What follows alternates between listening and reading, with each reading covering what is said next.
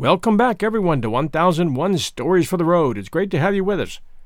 We're starting Chapter 7 of Sir Arthur Conan Doyle's A Study in Scarlet, this chapter titled Light in the Darkness. The intelligence with which Lestrade greeted us was so momentous and so unexpected that we were all three fairly dumbfounded. Gregson sprang out of his chair and upset the remainder of his whiskey and water. I stared in silence at Sherlock Holmes, whose lips were compressed and his brows drawn down over his eyes. "Stangerson, too," he muttered. "The plot thickens." "It was quite thick enough before," grumbled Lestrade, taking a chair. "I seem to have dropped into a sort of council of war." Are you sure of this piece of intelligence?" stammered Gregson. "I've just come from his room," said Lestrade. "I was the first to discover what had occurred." "We have been hearing Gregson's view of the matter," Holmes observed. "Would you mind letting us know what you have seen and done?" "I have no objection," Lestrade answered, seating himself. "I freely confess that I was of the opinion that Stangerson was concerned in the death of Drebber. This fresh development has shown me that I was completely mistaken. Full of the one idea, I set myself to find out what had become of the secretary. They had been seen together at Euston Station about 8:30 on the evening of the 3rd. At 2 in the morning, Drebber had been found in the Brixton Road. The question which confronted me was to find out how Stangerson had been employed between 8:30 and the time of the crime, and what had become of him afterward. I telegraphed to Liverpool, giving a description of the man and warning them to keep a watch upon the American boats. I then set to work calling upon all the hotels and lodging-houses in the vicinity of Euston. You see, I argued that if Drebber and his companion had become separated, the natural course for the latter would be to put up somewhere in the vicinity for the night, and then to hang about the station again next morning. "They would be likely to agree on some meeting place beforehand," remarked Holmes. "So it proved. I spent the whole of yesterday evening in making enquiries entirely without avail. This morning I began very early, and at 8 o'clock I reached Halliday's private hotel in Little George Street. On my enquiry as to whether a Mr. Stangerson was living there, they at once answered me in the affirmative. 'No doubt you are the gentleman whom he was expecting?' they said. 'He has been waiting for a gentleman for 2 days.' 'Where is he now?' I asked. 'He is upstairs in bed. He wished to be called at 9. "'I will go up and see him at once,' I said. It seemed to me that my sudden appearance might shake his nerves and lead him to say something unguarded. The Boots volunteered to show me the room. It was on the 2nd floor, and there was a small corridor leading up to it. The Boots pointed out the door to me, and was about to go downstairs again when I saw something that made me feel sickish, in spite of my 20 years of experience. From under the door there curled a little red ribbon of blood, which had meandered across the passage and formed a little pool along the skirting at the other side. I gave a cry, which brought the Boots back. He nearly fainted when he saw it. The door was locked on the inside, but we put our shoulders to it and knocked it in. The window of the room was open, and beside the window, all huddled up, lay the body of a man in his nightdress. He was quite dead, and had been for some time, for his limbs were rigid and cold. When we turned him over, the Boots recognized him at once as being the same gentleman who had engaged the room under the name of Joseph Stangerson. The cause of death was a deep stab in the left side, which must have penetrated the heart. And now comes the strangest part of the affair. What do you suppose was above the murdered man?" I felt a creeping of the flesh and a presentiment of coming horror, even before Sherlock Holmes answered. "The word Roche, written in letters of blood," he said. "That was it," said Lestrade, in an awestruck voice, and we were all silent for a while. There was something so methodical and so incomprehensible about the deeds of this unknown assassin that it imparted a fresh ghastliness to his crimes. My nerves, which were steady enough on the field of battle, tingled as I thought of it. "The man was seen," continued Lestrade. "A milk boy, passing on his way to the dairy, happened to walk down the lane which leads from the mews at the back of the hotel. He noticed that a ladder, which usually lay there, was raised against one of the windows of the 2nd floor, which was wide open. After passing, he looked back and saw a man descend the ladder. He came down so quietly and openly that the boy imagined him to be some carpenter or joiner at work in the hotel. He took no particular notice of him, beyond thinking in his own mind that it was early for him to be at work. He has an impression that the man was tall, had a reddish face, and was dressed in a long, brownish coat. He must have stayed in the room some little time after the murder, for we found blood-stained water in the basin, where he had washed his hands, and marks on the sheets where he had deliberately wiped his knife. I glanced at Holmes on hearing the description of the murderer, which tallied so exactly with his own. There was, however, no trace of exultation or satisfaction upon his face. "Did you find anything in the room which could furnish a clue to the murderer?" he asked. "Nothing. Stangerson had Drebber's purse in his pocket, but it seems that this was usual, as he did all the paying. There was 80-odd pounds in it, but nothing had been taken. Whatever the motives of these extraordinary crimes, robbery is certainly not one of them. There were no papers or memoranda in the murdered man's pocket, except a single telegram dated from Cleveland about a month ago and containing the words, 'J.H. is in Europe.' There was no name appended to this message." "And there was nothing else?" Holmes asked. "Nothing of any importance. The man's novel, with which he had read himself to sleep, was lying upon the bed, and his pipe was on a chair beside him. There was a glass of water on the table, and on the window-sill a small chip ointment box containing a couple of pills." Sherlock Holmes sprang from his chair with an exclamation of delight. "The last link!" he cried exultantly. "My case is complete." The two detectives stared at him in amazement. "I have now in my hands," my companion said, confidently, "all the threads which have formed such a tangle. There are, of course, details to be filled in, but I am as certain of all the main facts, from the time that Drebber parted from Stangerson at the station, up to the discovery of the body of the latter, as if I'd seen them with my own eyes. I will give you a proof of my knowledge. Can you lay your hand upon those pills?" "I have them," said Lestrade, producing a small white box. "I took them and the purse and the telegram, intending to have them put in a place of safety at the police station. It was the merest chance my taking these pills, for I am bound to say that I do not attach any importance to them." "Give them here," said Holmes. "Now, doctor," turning to me, "are those ordinary pills?" They certainly were not. They were of a pearly gray color, small, round, and almost transparent against the light. From their lightness and transparency, I should imagine that they are soluble in water, I remarked. "Precisely so," answered Holmes. "Now, would you mind going down and fetching that poor little devil of a terrier which has been bad so long, and which the landlady wanted you to put out of its pain yesterday?" I went downstairs and carried the dog upstairs in my arms. Its labored breathing and glazing eye showed that it was not far from its end. Indeed, its snow-white muzzle proclaimed that it had already exceeded the usual term of canine existence.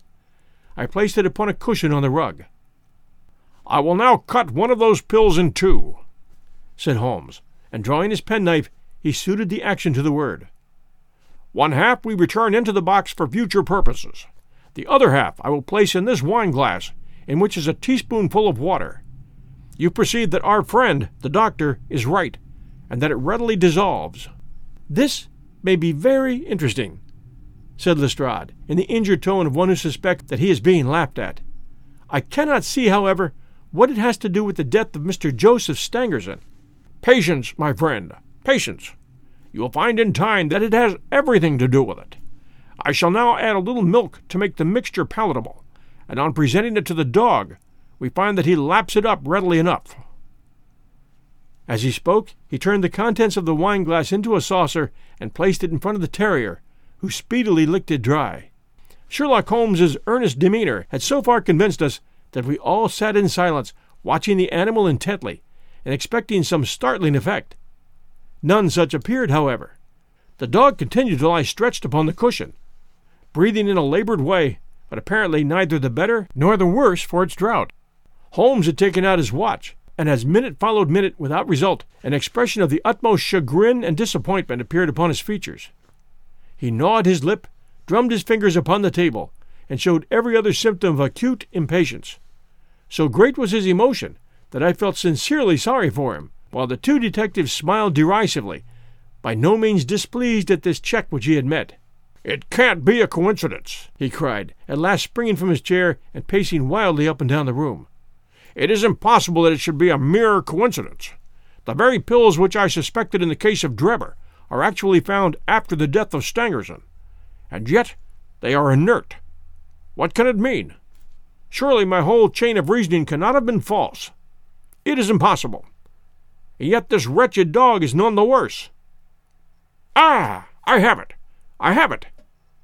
With a perfect shriek of delight, he rushed to the box, cut the other pill in two, dissolved it, added milk, and presented it to the terrier. The unfortunate creature's tongue seemed hardly to have been moistened in it before it gave a convulsive shiver in every limb, and lay as rigid and lifeless as if it had been struck by lightning. Sherlock Holmes drew a long breath and wiped the perspiration from his forehead. "I should have more faith," he said. "I ought to know by this time that when a fact appears to be opposed to a long train of deductions, it invariably proves to be capable of bearing some other interpretation. Of the two pills in that box, one was of the most deadly poison, and the other was entirely harmless. I ought to have known that before I ever saw the box at all." This last statement appeared to me to be so startling that I could hardly believe that he was in his sober senses. There was the dead dog, however, to prove that his conjecture had been correct. It seemed to me that the mists in my own mind were gradually clearing away, and I began to have a dim, vague perception of the truth. "All this seems strange to you," continued Holmes, "because you failed at the beginning of the inquiry to grasp the importance of the single real clue which was presented to you. I had the good fortune to seize upon that, and everything which has occurred since then has served to confirm my original supposition, and indeed was the logical sequence of it. Hence things which have perplexed you and made the case more obscure have served to enlighten me and to strengthen my conclusions. It is a mistake to confound strangeness with mystery. The most commonplace crime is often the most mysterious because it presents no new or special features from which deductions may be drawn. This murder would have been infinitely more difficult to unravel had the body of the victim been simply found lying in the roadway without any of those outre and sensational accompaniments which have rendered it remarkable.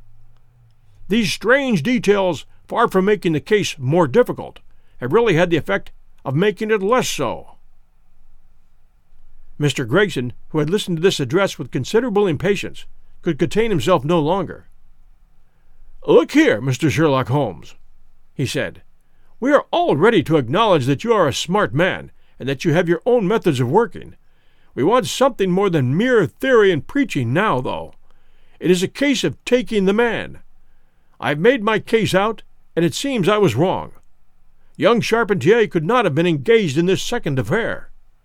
Lestrade went after this man, Stangerson, and it appears that he was wrong too. You have thrown out hints here and hints there, and seem to know more than we do, but the time has come when we feel that we have a right to ask you straight, how much do you know of the business? Can you name the man who did it?" "I cannot help feeling that Gregson is right, sir," remarked Lestrade.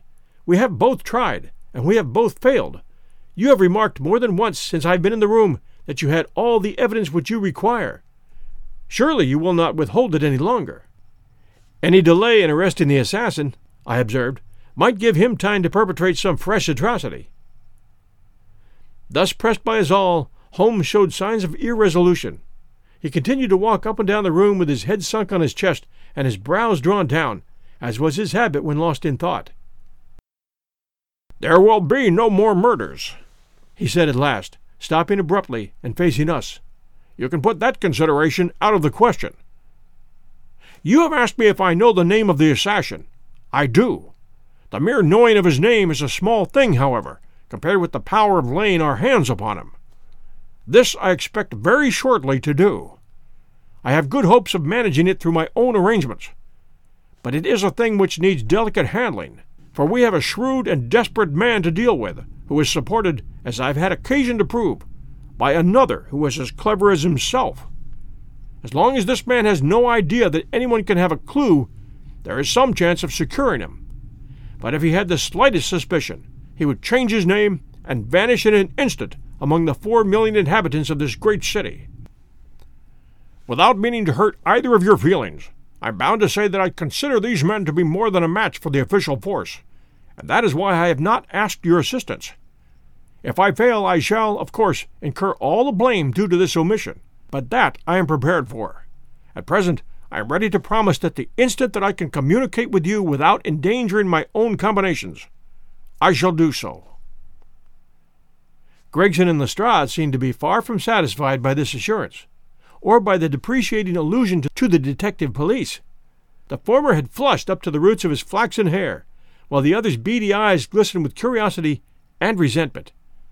Neither of them had time to speak, however, before there was a tap at the door, and the spokesman of the street Arabs, young Wiggins, introduced his insignificant and unsavory person. "Please, sir," he said, touching his forelock. "I have the cab downstairs." "Good boy," said Holmes, blandly. "Why don't you introduce this pattern at Scotland Yard?" he continued, taking a pair of steel handcuffs from a drawer. "See how beautifully the spring works? They fasten in an instant." "The old pattern is good enough," remarked Lestrade, "if we can only find the man to put them on." Very good," said Holmes, smiling. "The cabman may as well help me with my boxes. Just ask him to step up, Wiggins." I was surprised to find my companion speaking as though he were about to set out on a journey, since he had not said anything to me about it. There was a small portmanteau in the room, and this he pulled out and began to strap. He was busily engaged at it when the cabman entered the room. "Just give me a help with this buckle, cabman," he said, kneeling over his task and never turning his head. A fellow came forward with a somewhat sullen, defiant air, and put down his hands to assist. At that instant there was a sharp click, the jangling of metal, and Sherlock Holmes sprang to his feet again. "Gentlemen," he cried, with flashing eyes, "let me introduce you to Mr. Jefferson Hope, the murderer of Enoch Drebber and of Joseph Stangerson." The whole thing occurred in a moment, so quickly that I had no time to realize it. I have a vivid recollection of that instant, of Holmes's triumphant expression and the ring of his voice, and of the cabman's dazed, savage face, as he glared at the glittering handcuffs which had appeared as if by magic upon his wrist. For a second or two we might have been a group of statues. Then, with an inarticulate roar of fury, the prisoner wrenched himself free from Holmes's grasp and hurled himself through the window. Woodwork and glass gave way before him, but before he got quite through, Gregson, Lestrade, and Holmes sprang upon him like so many staghounds. He was dragged back into the room, and then commenced a terrific conflict. So powerful and so fierce was he that the four of us were shaken off again and again. He appeared to have the convulsive strength of a man in an epileptic fit. His face and hands were terribly mangled by his passage through the glass, but loss of blood had no effect in diminishing his resistance. It was not until Lestrade succeeded in getting his hand inside his neckcloth and half strangling him that we made him realize that his struggles were of no avail, and even then we felt no security until we'd pinioned his feet as well as his hands. That done, we rose to our feet breathless and panting. "We have his cab," said Sherlock Holmes. "It will serve to take him to Scotland Yard. And now, gentlemen," he continued, with a pleasant smile, "we have reached the end of our little mystery. You are very welcome to put any questions that you like to me now, and there is no danger that I will refuse to answer them." We'll return with the next chapter right after these sponsor messages. When you need mealtime inspiration, it's worth shopping Kroger, where you'll find over 30,000 mouth-watering choices that excite your inner foodie. And no matter what tasty choice you make, you'll enjoy our everyday low prices, plus extra ways to save, like digital coupons worth over $600 each week. You can also save up to $1 off per gallon at the pump with fuel points. More savings and more inspiring flavors make shopping Kroger worth it every time. Kroger, fresh for everyone. Fuel restrictions apply. And now we return to Part 2 of A Study in Scarlet by Arthur Conan Doyle. Chapter 1, The Country of the Saints. In the central portion of the great North American continent, there lies an arid and repulsive desert, which for many a long year served as a barrier against the advance of civilization. From the Sierra Nevada to Nebraska, and from the Yellowstone River in the north to the Colorado upon the south, it is a region of desolation and silence. Nor is nature always in one mood throughout this grim district. It comprises snow-capped and lofty mountains and dark and gloomy valleys. There are swift-flowing rivers which dash through jagged canyons, and there are enormous plains, which in winter are white with snow and in summer are gray with the saline alkali dust. They all preserve, however, the common characteristics of barrenness, inhospitality, and misery. There are no inhabitants of this land of despair. A band of Pawnees or Blackfeet may occasionally traverse it in order to reach other hunting grounds, but the hardiest of the braves are glad to lose sight of those awesome plains and to find themselves once more upon their prairies. The coyote skulks among the scrub, the buzzard flaps heavily through the air, and the clumsy grizzly bear lumbers through the dark ravines and picks up such sustenance as it can amongst the rocks. These are the sole dwellers in the wilderness. In the whole world there can be no more dreary view than that from the northern slope of the Sierra Blanco. As far as the eye can reach stretches the great flat plainland, all dusted over with patches of alkali and intersected by clumps of the dwarfish chaparral bushes. On the extreme verge of the horizon lie a long chain of mountain peaks, with their rugged summits flecked with snow. In this great stretch of country there is no sign of life, nor of anything appertaining to life. There is no bird in the steel-blue heaven, no movement upon the dull gray earth. Above all, there is absolute silence. Listen as one may, there is no shadow of a sound in all that mighty wilderness, nothing but silence, complete and heart-subduing silence. It has been said that there is nothing appertaining to life upon the broad plain. That is hardly true. Looking down from the Sierra Blanco, one sees a pathway traced out across the desert, which winds away and is lost in the extreme distance. It is rutted with wheels and trodden down by the feet of many adventurers. Here and there are scattered white objects which glisten in the sun and stand out against the dull deposit of alkali. Approach and examine them. They are bones, some large and coarse, others smaller and more delicate. The former have belonged to oxen, and the latter to men. For 1,500 miles one may trace this ghastly caravan route by these scattered remains of those who had fallen by the wayside.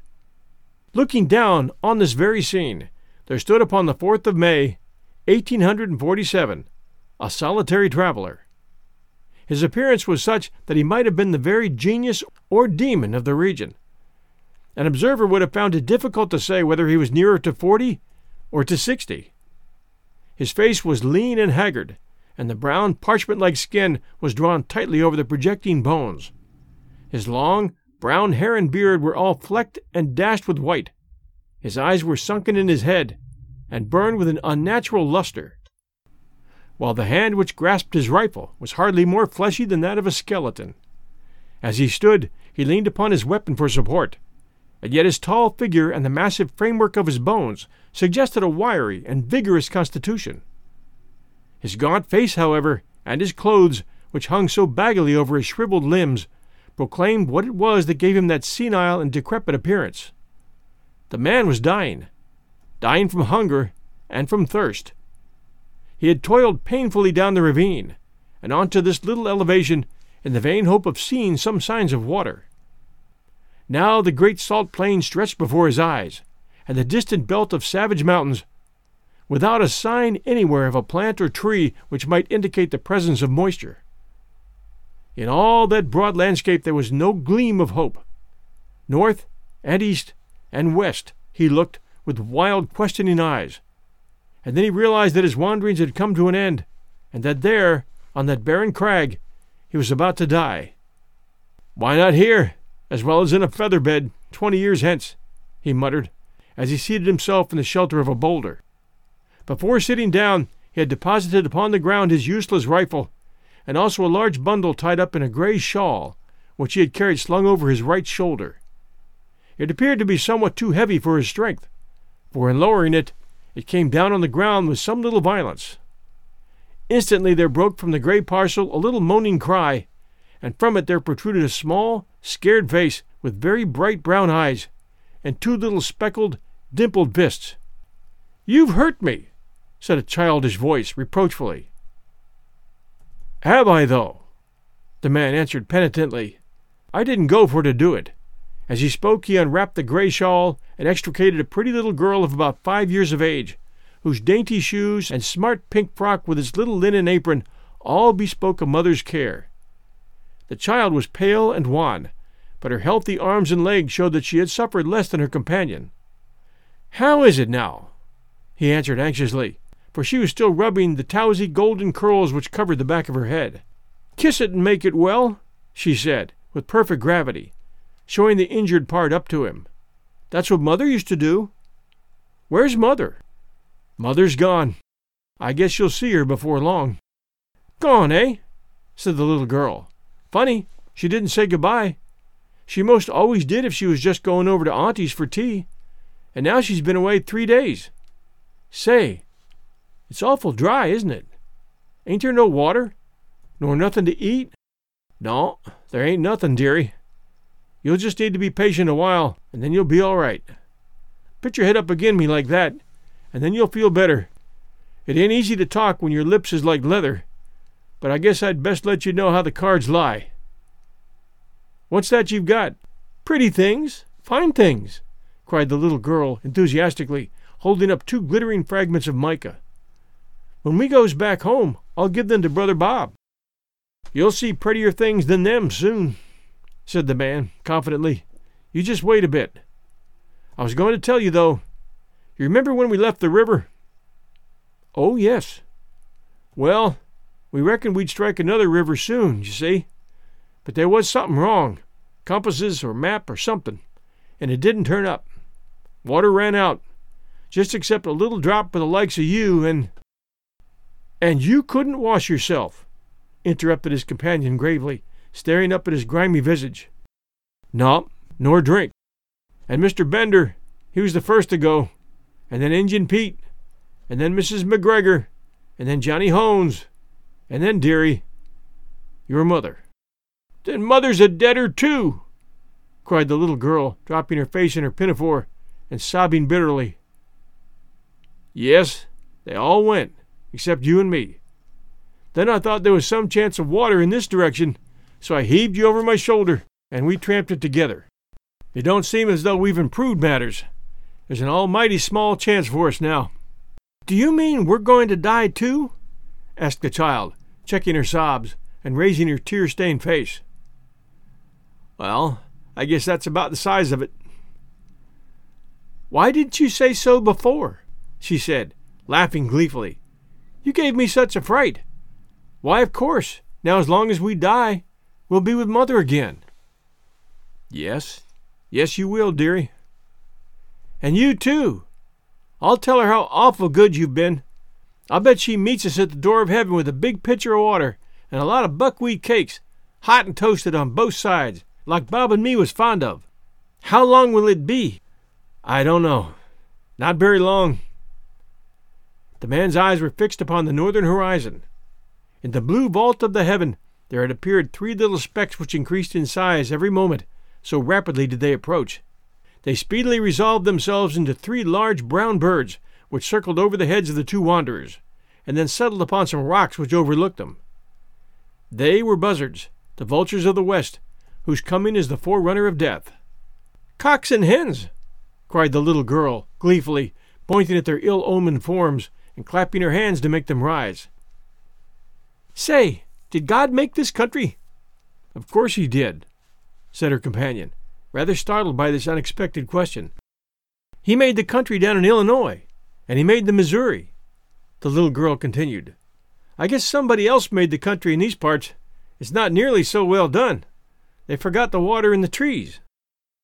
"What would you think of offering up a prayer?" the man asked diffidently. "It ain't night yet," she answered. "It don't matter. It ain't quite regular, but he won't mind that, you bet. You say over them ones that you used to say every night in the wagon when we was on the plains." "Why don't you say some yourself?" the child asked, with wondering eyes. "Well, I disremember them," he answered. "I hain't said none since I was half the height of that gun. I guess it's never too late. You say them out, and I'll stand by and come in on the choruses." "Then you'll need to kneel down, and me too," she said, laying the shawl out for that purpose. "You've got to put your hands up like this. It makes you feel kind of good." It was a strange sight had there been anything but the buzzards to see it. Side by side on the narrow shawl knelt the 2 wanderers, the little prattling child and the reckless, hardened adventurer. Her chubby face and his haggard, angular visage were both turned up to the cloudless heaven in heartfelt entreaty to that dread being with whom they were face to face, while the two voices, the one thin and clear, the other deep and harsh, united in the entreaty for mercy and forgiveness. The prayer finished, they resumed their seat in the shadow of the boulder until the child fell asleep, nestling upon the broad breast of her protector. He watched over her slumber for some time, but nature proved to be too strong for him. For 3 days and 3 nights he allowed himself neither rest nor repose. Slowly the eyelids drooped over his tired eyes, and the head sunk lower and lower upon his breast, until the man's grizzled beard was mixed with the gold tresses of his companion, and both slept the same deep and dreamless slumber. Had the wanderer remained awake for another half-hour, a strange sight would have met his eyes. Far away on the extreme verge of the alkali plain there rose up a little spray of dust, very slight at first, and hardly to be distinguished from the mists of the distance, but gradually growing higher and broader until it formed a solid, well-defined cloud. This cloud continued to increase in size until it became evident it could only be raised by a great multitude of moving creatures. In more fertile spots the observer would have come to the conclusion that one of these great herds of bisons which graze upon the prairie land was approaching him. This was obviously impossible in these arid wilds. As the whirl of dust grew nearer to the solitary bluff upon which the two castaways were reposing, the canvas-covered tilts of wagons and the figures of armed horsemen began to show up through the haze, and the apparition revealed itself as being a great caravan upon its journey for the west. But what a caravan! When the head of it had reached the base of the mountains, the rear was not yet visible on the horizon. Right across the enormous plain stretched the straggling array, wagons and carts, men on horseback and men on foot. Innumerable women who staggered along under burdens, and children who toddled beside the wagons or peeped out from under the white coverings. This was evidently no ordinary party of immigrants, but rather some nomad people who had been compelled from stress of circumstances to seek themselves a new country. There rose through the clear air a confused clattering and rumbling from this great mass of humanity, with the creaking of wheels and the neighing of horses. Loud as it was not sufficient to rouse the two tired wayfarers above them. At the head of the column there rode a score or more of grave, iron-faced men, clad in somber homespun garments and armed with rifles. On reaching the base of the bluff they halted and held a short council among themselves. "The wells are to the right, my brothers," said one, a hard-lipped, clean-shaven man with grizzly hair. "To the right of the Sierra Blanco, so we shall reach the Rio Grande," said another. "Fear not for water," cried a third. "He who could draw it from the rocks will not now abandon his own chosen people." "Amen," responded the whole party. They were about to resume their journey when one of the youngest and keenest-eyed uttered an exclamation and pointed up at the rugged crag above them. From its summit there fluttered a little wisp of pink, showing up hard and bright against the gray rocks behind. At the sight there was a general reining up of horses and unslinging of guns, while fresh horsemen came galloping up to reinforce the vanguard. The word "Redskins" was on every lip. "There can't be any number of Injuns here," said the elderly man who appeared to be in command. "We've passed the Pawnees, and there are no other tribes until we cross the great mountains." "Shall I go forward and see, Brother Stangerson?" asked one of the band. "And I," cried a dozen voices. "Leave your horses below, and we will await you here," the elder answered. In a moment the young fellows had dismounted, fastened their horses, and were ascending the precipitous slope which led up to the object which had excited their curiosity. They advanced rapidly and noiselessly, with the confidence and dexterity of practised scouts.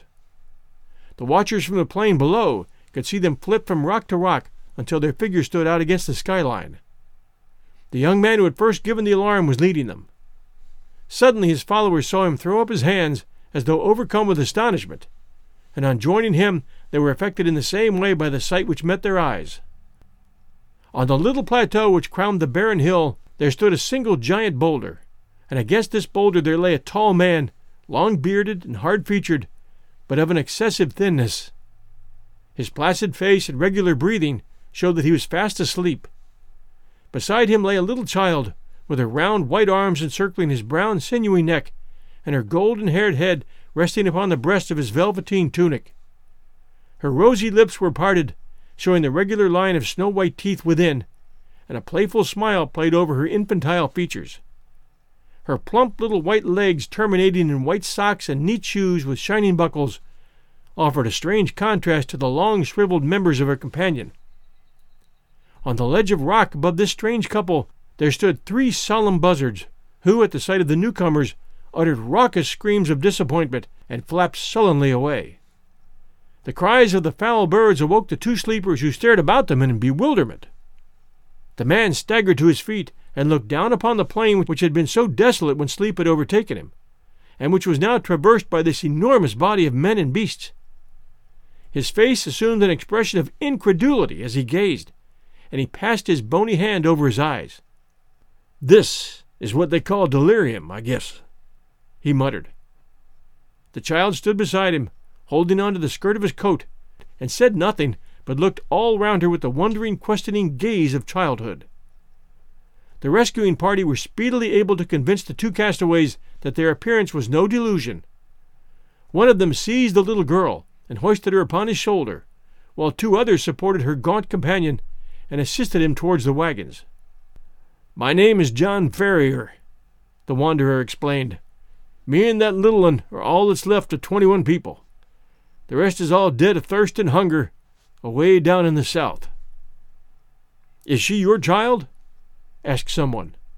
"I guess she is now," the other cried, defiantly. "She's mine, 'cause I saved her. No man'll take her from me. She's Lucy Ferrier from this day on. Who are you, though?" he continued, glancing with curiosity at his stalwart, sunburned rescuers. "There seems to be a powerful lot of you." "Nigh upon 10,000, said one of the young men. "We are the persecuted children of God, the chosen of the angel Moroni." "I never heard tell on him," said the wanderer. "He appears to have chosen a fair crowd of you." "Do not jest at that which is sacred," said the other sternly. "We have those who believe in those sacred writings, drawn in Egyptian letters on plates of beaten gold, which were handed unto the holy Joseph Smith at Palmyra. We have come from Nouveau, in the state of Illinois, where we'd founded our temple. We have come to seek a refuge from the violent man and from the godless, even though it be by the heart of the desert." The name of Nouveau evidently recalled recollections to John Ferrier. "I see," he said. "You are the Mormons." "We are the Mormons," answered his companions with one voice. "And where are you going?" "We do not know. The hand of God is leading us under the person of our prophet. You must come before him. He shall say what is to be done with you." They had reached the base of the hill by this time, and were surrounded by crowds of the pilgrims, pale-faced, meek-looking women, strong, laughing children, and anxious, earnest-eyed men. Many were the cries of astonishment and of commiseration which arose from them when they perceived the youth of one of the strangers and the destitution of the other. Their escort did not halt, however, but pushed on, followed by a great crowd of Mormons, until they reached a wagon, which was conspicuous for its great size and for the gaudiness and smartness of its appearance. 6 horses were yoked to it, whereas the others were furnished with 2, or at most 4 apiece. Beside the driver there sat a man who could not have been more than 30 years of age, but whose massive head and resolute expression marked him as a leader. He was reading a brown-backed volume, but as the crowd approached he laid it aside and listened attentively to an account of the episode. Then he turned to the 2 castaways. "If we take you with us," he said, in solemn words, "it can only be as believers in our own creed. We shall have no wolves in our fold. Better far that your bones should bleach in this wilderness than that you should prove to be that little speck of decay which in time corrupts the whole fruit. Will you come with us on these terms?" "I guess I'll come with you on any terms," said Ferrier, with such emphasis that the grave elders could not restrain a smile. The leader alone retained his stern, impressive expression. "Take him, Brother Stangerson," he said. "Give him food and drink, and the child likewise. Let it be your task also to teach him our holy creed. We have delayed long enough. Forward!" On to Zion! On to Zion! Cried the crowd of Mormons, and the words rippled down the long caravan, passing from mouth to mouth until they died away in a dull murmur in the far distance. With a cracking of whips and a creaking of wheels, the great wagons got into motion, and soon the whole caravan was winding along once more. The elder to whose care the two waifs had been committed led them to his wagon, where a meal was already awaiting them. "You shall remain here," he said. "In a few days you will have recovered from your fatigues. In the meantime, remember that now and forever you are of our religion. Brigham Young has said it, and he has spoken with the voice of Joseph Smith, which is the voice of God." Thanks for joining us for this most interesting story, A Study in Scarlet, Chapter 7, and a whole new Part 2, Chapter 1, which took us from London to the desert in North America as we begin to learn the history of the name Stangerson. Things are getting interesting. Thanks for joining us at 1001 Stories for the Road. Here are a few recent reviews. Great, 5 stars. I never miss an episode. Fan OD, Apple Podcast, US. And this one, all in Korean symbols, 5 stars. And again, all in Korean symbols, but it looks pretty good. Apple Podcast, South Korea. And this one, brilliant storytelling, 5 stars. Thank you for the clever and considered reading of some of the best stories of all time. My story walk is now my favorite time of day. How lucky we are to be able to access these classics in their authentic form, but told with such vibrancy and character. I can never go past Sherlock Holmes, and very much enjoy the antics of the mischievous Huckleberry Finn. Please keep these stories coming. That one from Tash in New Zealand. And this one, 5 stars. This is a fantastic program. I look forward to every episode and have spent many extra minutes in my car to finish an episode. Thank you, sir, for such a wonderful program. That from Steve 64056, Apple Podcast, US. Thank you all so very much for taking the time to send us those reviews. We appreciate that very much. Stay tuned for Part 2, Chapter 2, Chapters 2 and 3, next week Sunday night at 8 p.m. Eastern Time. Until then, everyone stay safe, and we'll see you then.